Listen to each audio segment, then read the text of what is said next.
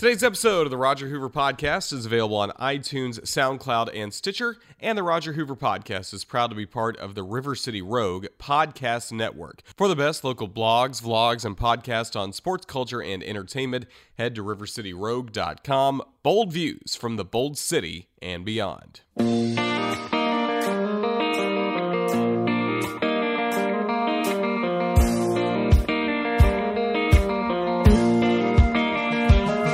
Hello again, everybody. I'm Roger Hoover, and welcome to this episode of the Roger Hoover Podcast. I'm recording this on Tuesday, February 16th, 2018, from the Tuscaloosa, Alabama studios of the podcast, and I hope everyone is doing well. It's been almost 2 weeks since we had our last episode with Jim Furyk, but back with a podcast today that features a conversation that happened not too long after I recorded that interview with Jim Furyk at the baseball grounds. Today's episode features a conversation with the president of Minor League Baseball, Pat O'Connor. He was at the baseball grounds getting a look at the Jumbo Shrimp on the same night that we had Jim Furyk at the ballpark. It was golf night, May 27th of last year. And Pat O'Connor joined me on the Jumbo Shrimp Network presented by Community First to really have a great conversation about his career in minor league baseball, what he has seen over the past few years, and what he saw with the rebranding of the Jacksonville Jumbo Shrimp, some other clubs in minor league baseball, and also what he hopes that his legacy will be as the president of minor league baseball and what may be next in the next 5 or 10 years for the game at the minor league level. So I think you'll enjoy this conversation coming up in just a few moments with Pat O'Connor, the president of minor league baseball. Last week, no episode of the podcast because, first of all, I was traveling a lot, went back to Florida and got to see a lot of my Jumbo Shrimp family early in the week. Last week, got to record an episode of Shrimp Show, one of the off-season updates that we've had on jackshrimp.com and also our social media channels, talking about what's up next for the Jacksonville Jumbo Shrimp. We have our field staff in place, led by manager Randy Reddy. Also have some cool things coming up at the ballpark. Moana is a movie that will be shown on the video board coming up on Saturday, and there's a t-shirt design contest available for fans as well. And many more exciting announcements are coming up in the next few days and weeks for the Jacksonville Jumbo Shrimp. Also got to see my girlfriend Lindsay, had a great time catching up with her in St. Augustine, and she and I last Wednesday went to Walt Disney World, went to the Magic Kingdom. Second year in a row we've done that. Kind of the same time of year as last year that we were able to go when Alabama gets its bye week in women's basketball. This is what we've started to do as a tradition, and always fun to get back to the Magic Kingdom, even with some waits and some long lines. Space Mountain was a long wait, and also the Seven Dwarfs Mine Train continues to be the longest wait possible. It's a very good ride, but we did that near the end of the day, and that was nearly 2.5 hours of just waiting for that ride. But it was worth it. We had a really fun time getting to see a lot of cool Disney stuff and enjoyed that, and then got back to Tuscaloosa last Thursday. Last Friday, made my debut as a gymnastics play-by-play announcer. That was pretty interesting, getting to call Alabama against Arkansas in gymnastics. I was partnered with the great Lauren Beer Stanton, who is an All-American at Alabama, and the color analyst in a gymnastics telecast really carries the show. And for her first time doing broadcasting, she was phenomenal. Talked through every event, talked through every routine, and I would have been very lost without Lauren Beer Stanton. So we had a really fun show as 10th-ranked Alabama defeated 8th-ranked Arkansas, and I'm glad that I can add gymnastics to the demo reel and the resume. It truly was cool to call that, and I've got a couple more gymnastics meets with Alabama scheduled in the upcoming weeks. So I'm looking forward to getting back to Coleman Coliseum for a gymnastics reason. Basketball continues to roll along fine. Alabama did return to action on Sunday, lost to Arkansas in a really hard-fought game, and now we have the defending national champion South Carolina Gamecocks coming into Tuscaloosa on Thursday night, a 6 p.m. Central tip-off between Alabama and South Carolina. South Carolina has played two of the best teams in the country, losing to UConn last Thursday, number 1 team in America, and then last night falling on the road at Mississippi State. So the Gamecocks are pretty battle-tested coming into this matchup against the Crimson Tide on Thursday nights.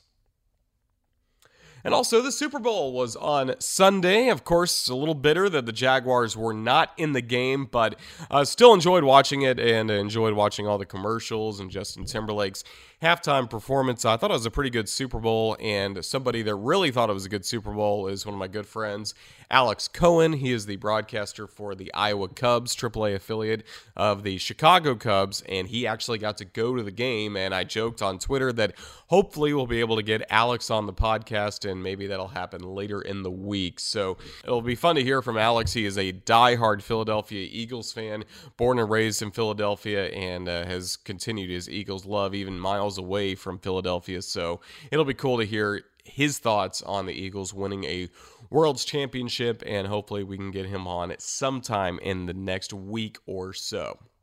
But right now, we go back to the archives, and again, a great conversation with Pat O'Connor, the president of Minor League Baseball. I think you'll really enjoy hearing his insights on the game and what's next for the game at the minor league level.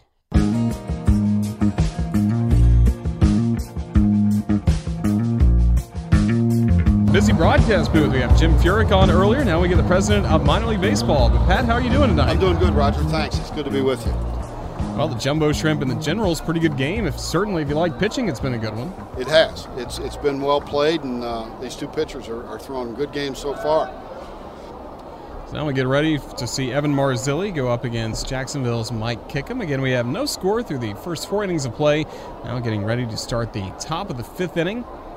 As Pat O'Connor is back in Jacksonville, getting a look at the newly named Jacksonville Jumbo Shrimp. Here's a fastball for a strike to begin the inning, and rebranding was really all over minor league baseball this past year. What did you think when you first saw the Jumbo Shrimp logo and got to know the new name? Well, I have to confess that over the last 20 years, many of the top 25 names as far as merchandise sold probably wouldn't exist if it was my sole opinion. Oh, really?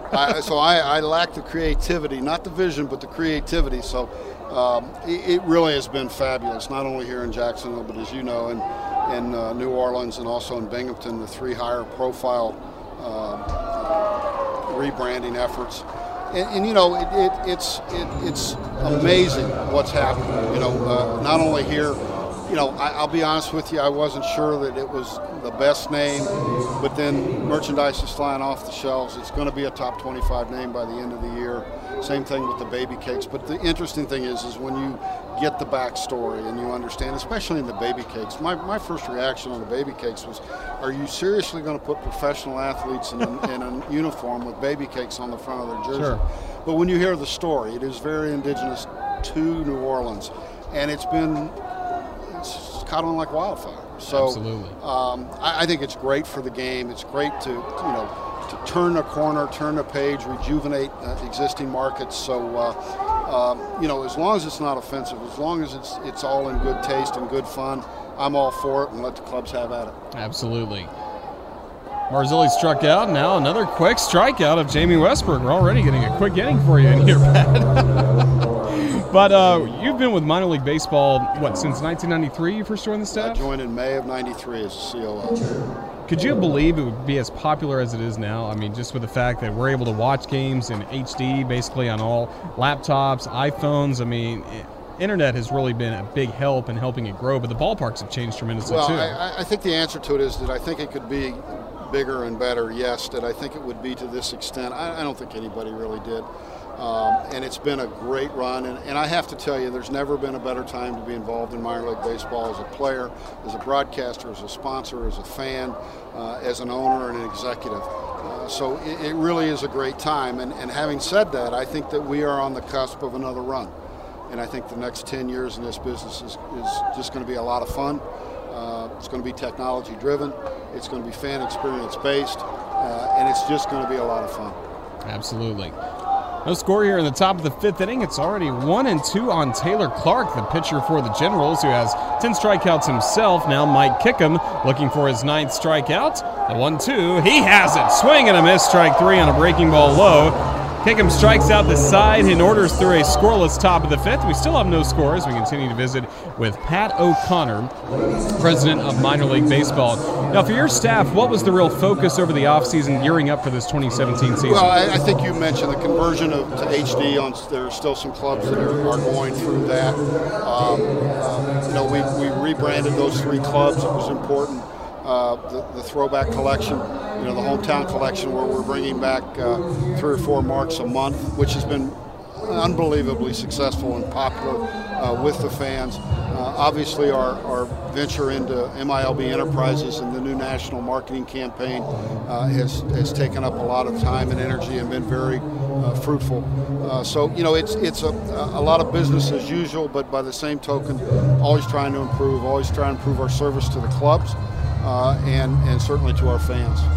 And when you come back to the baseball grounds of Jacksonville, you and I were catching up before we came on the air here that you were here in the first year of the baseball grounds in 2003. Are you proud of how well this ballpark has really held up through the years and even a lot of the positive changes Ken Babby has made over the last 2 years? I've had the pleasure of since I've been president, 25 new ballparks have opened.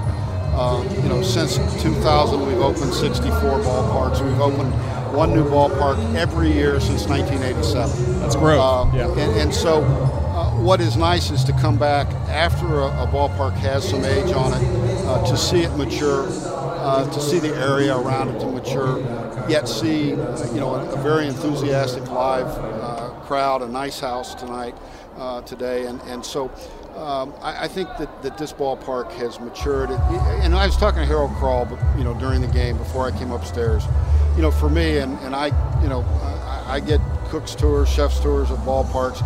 You want to know if a ballpark's taken care of. Look at the tunnels, look at the dugouts, look at the places that no one else goes, and you can tell if a ballpark's taken care of. Ballparks show when they're taken care of and when they're not taken care of. And the baseball grounds clearly has been taken care of over the last 13, 14 years it's been around. And I think that it's wise on the part of ownership, it's wise on the part of the city to make sure this is a house. And everybody that's a homeowner knows that there's preventive maintenance, there's CapEx things that have to be looked after and taken care of. And there clearly is a plan, not only a plan on paper, but a plan that's executed here in Jacksonville. Absolutely. We're in the bottom of the fifth inning. There is no score between the Jumbo Shrimp and the Generals. And we mentioned Jacksonville Jumbo Shrimp owner Ken Babby. You first got to know him when he started opening the Akron Arrows, and then the name changed to the Akron Rubber Ducks. And now he has a large part of the staff's role with a lot of the internet communications going on for minor league baseball as well. He chairs the Burko Committee, which is the board, the Burko board. Has been a great addition to that board, been a great addition to ownership in minor league baseball, and Ken has assimilated very well and very quickly to what is a tough group. Minor league baseball owners are close-knit, but Ken has assimilated very well and has looked to for leadership already in his young career. Now, big swing to miss by Nola. The count at 1-1 as he goes up as Taylor Clark. And you've got to like seeing that, too. A younger owner like Ken, there's a young generation now of owners that are starting to come into minor league baseball. There are a couple of things that are important to any organization, and minor league baseball is no different. One is relevance. You have to maintain your relevance in every mark. You have to maintain your relevance in other spaces like media and technology on a national and local and regional level. But the other thing is leadership, and without leadership and committed leadership, an organization will die. An organization will get stale and stagnant, and pretty soon you'll start to see that you're losing your relevance, you're losing your ballparks, you're losing all the things that are important to the operation. So I think the next generation of leadership is critical to our organization's future and continued success. Austin Nola lines a base hit into right center field, so Jacksonville with its first hit of the ball game. Jumbo Shrimp, no hits through the first 4 innings. Now we'll see Jeremias Pineda to the plate. We're in the bottom of the fifth with no score. And you got to like it, too, coming back to the AA level. And the Southern League has such a great history and some of the most classic brands in all of minor league baseball. It really does, and for many years I've been of the opinion that this is where you find out if a player can play, an umpire can umpire, a manager can manage. The game picks up speed. It certainly picks up its level of play and the expertise and the ability of these young men and umpires and players to play. We train umpires, and you tell them when you go from umpire school to short A or rookie, the game's a lot faster. When you add that second A and go from A ball to double A, there is another gear. There's another gear to the game. There's more precision and expertise. I love AA baseball. AAA baseball is fine. It's at times become off and on a spare parts league. I think a lot of players, your true label as a prospect is earned in AA baseball. Jeremias Pineda at the plate. Here's the 0-2 to him. He takes inside, and it's 1-2. And you mentioned the umpires. You've got to be proud. Anytime you turn on a Major League Baseball game, you can remember seeing those guys when they were working their way through up every level of the minor leagues. Roger, I've lost track of the count. It's like since we took over in '97, it's like 35 or 40 umpires calling games in the big leagues. And another exciting. Well, Pineda strikes out. Nola nearly caught stealing. We nearly saw strike him out, throw him out double play, but Nola will steal the bag. Pineda strikes out, and there is the first out of the inning. But back to the umpire, another exciting aspect is not only are we putting umpires in full-time positions at the big league level, because of the substitution process, AAA umpires working games in the big leagues, we have called as many as 1,800 games in the big leagues with our umpires. So it's a great tool. It gives a quality replacement for the major league umpire who's off on a vacation, injury, maternity, bereavement leaves, and it's also a great step for the young umpires to test their mettle at the highest level of baseball. Mike Kickham at the plate. He takes a strike. And right now, if you look out to the video board, just under it, we have the pitch clock that was instituted here in minor league baseball. And, of course, your office works with the Major League office to rule on some on-field things as well. And the pitch clock was a change we got to see a few years ago. What are some of those conversations like, and what did you first think about when you heard about the pitch clock coming to the minors? Well, I think that, we were in a position, and quite honestly, Randy Mobley in the International League had started a project along the lines of pace of game. Major League Baseball worked on theirs, and we have agreed to implement certain aspects of it. I thought it was fine, to be very honest with you, because the market that we need to attract most is that next generation. And it is much more participatory. It's microwave. It's faster.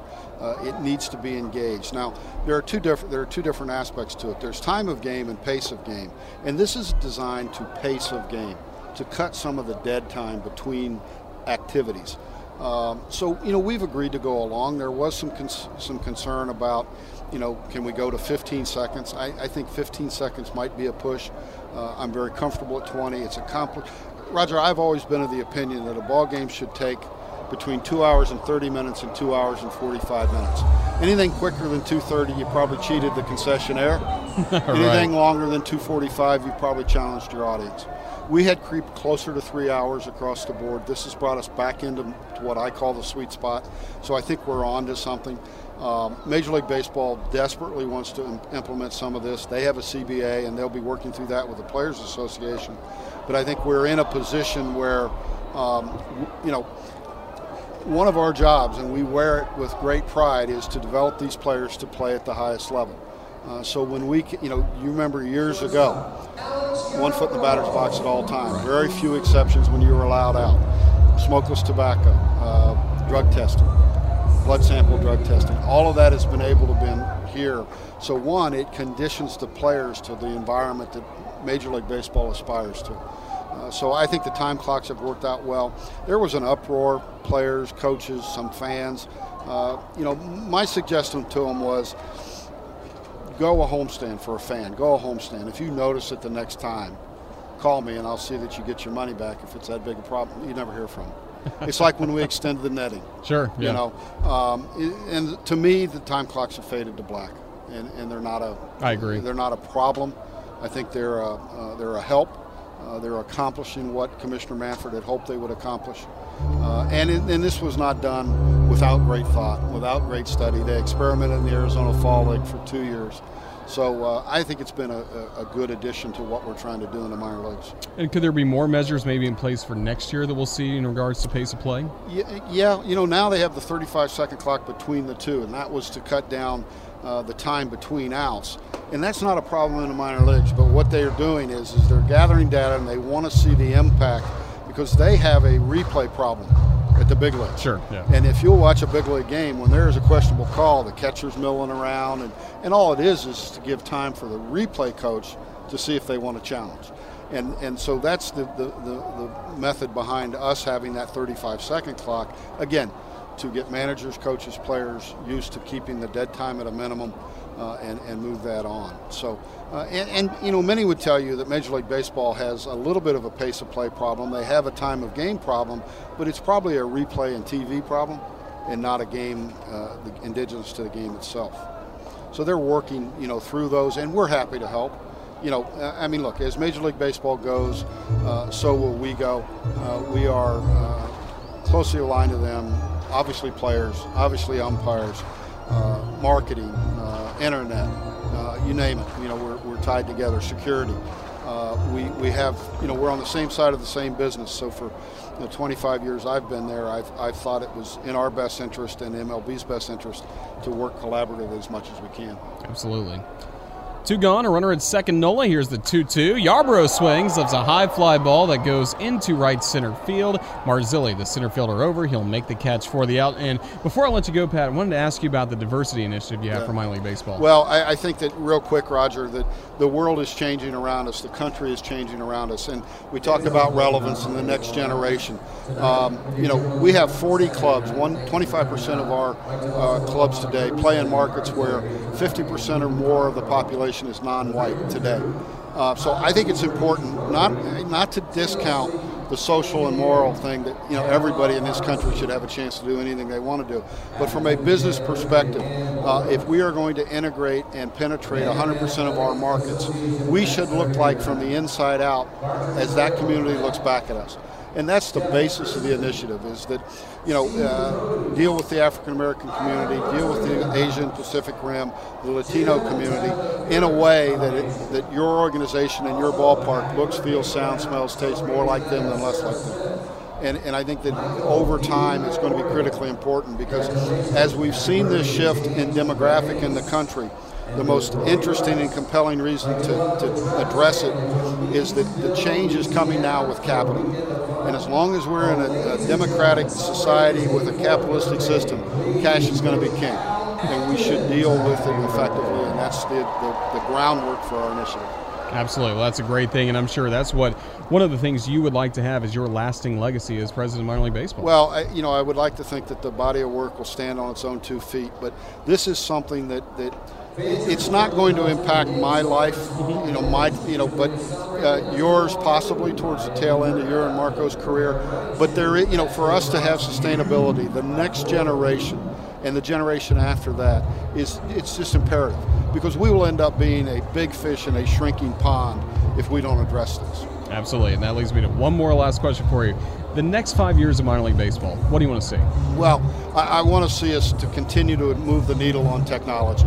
I want us to move the needle on diversity. I think it's important. The world is going to be looking much different in 5 or 10 years. People often ask me, why are we doing this now? Because it's not broke. We're drawing great crowds. We're making good money. We're in great shape with MLB. We don't have to do it for today. But if we don't start now, when are we going to start? And if I don't do it, who's going to do it? So I think we need to be more diverse. We need to be technologically advanced. But I'll close with this, Roger. We can never forget our core business, which is pleasing these people in the stands day in and day out. Minor league baseball, in its purest form and its everlasting form, is an experiential product. So we have to take care of the people in the ballpark. Absolutely. We're enjoying a great game tonight. No score between the Generals and the Jumbo Shrimp to the top of the 6th inning. No, you had a run, but we certainly have enjoyed having you on the Jumbo Shrimp Network with us. You're very kind to give me that much time, and keep up the great work, you and Marco.